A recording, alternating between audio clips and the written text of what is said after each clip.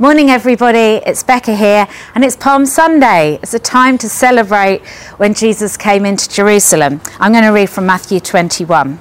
As they approached Jerusalem and came to Bethphage on the Mount of Olives, Jesus sent 2 disciples, saying to them, "Go to the village ahead of you, and at once you will find a donkey tied there with her colt by her. Untie them and bring them to me. If anyone says anything to you, say that the Lord needs them, and he will send them right away." This took place to fulfill what was spoken through the prophet. "Say to daughter Zion, see your king comes to you, gentle and riding on a donkey, and on a colt, the foal of a donkey." The disciples went and did just as Jesus had instructed them, and they brought the donkey and the colt and placed their coats on them for Jesus to sit on. A very large crowd spread their cloaks on the road, while others cut branches from the trees and spread them on the road.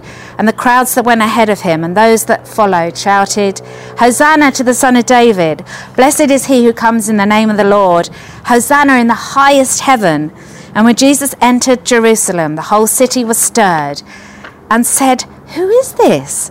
And the crowds answered, "This is Jesus."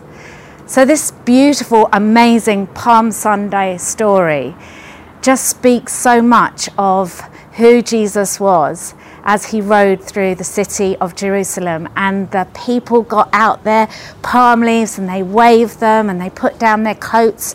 They welcomed Jesus.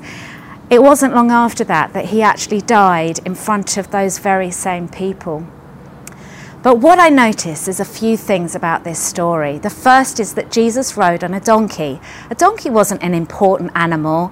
In fact, it was a very humble animal. And most kings would ride into a city on a horse or something far more majestic and important. But Jesus chose to ride in on a donkey.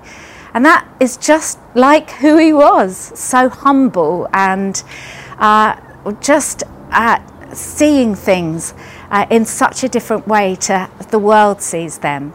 And I want to be like Jesus, and I want to have a humble, gentle attitude in everything that I do and everything that's going on.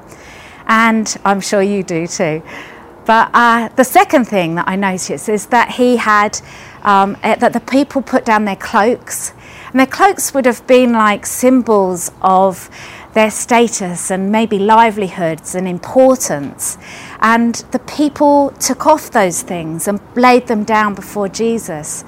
And you know, I think that in these days, really it's looking at what we think is important, and some of the things that we thought were important are becoming less important, and some of the things that we had really valued, there is a refining going on.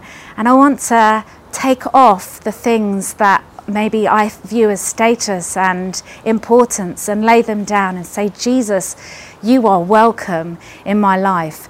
You know, the thing I love is that the city welcomed Jesus. The city welcomed him. They said, "You are welcome, Jesus, in this place." And they waved their palm leaves. They waved whatever they had. And right now you might be sitting in your house. I expect you are sitting in your house because, you know, that's where the telly is. But you'll be sitting in your house and you're thinking, we can't welcome anybody right now into our homes. But I tell you what, we can welcome Jesus. We can welcome Jesus, who is love and who is amazingly kind and amazingly gentle and brings hope and brings light that we need right now. And so right now, let's welcome him into our houses, into our homes, and say, "You're welcome, Jesus." You know, there are some things that cannot be stopped.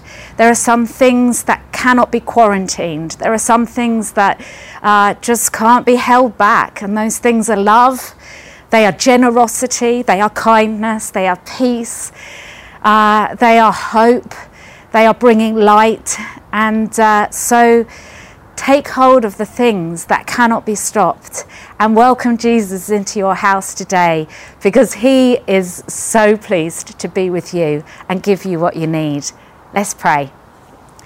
Father God, I thank you that you are just amazing and incredible, and you are welcome in our homes and in our lives. And I thank you for all that you give to us. I pray for everybody here watching and taking part in today, I pray that they would know the peace and presence of Jesus. Amen.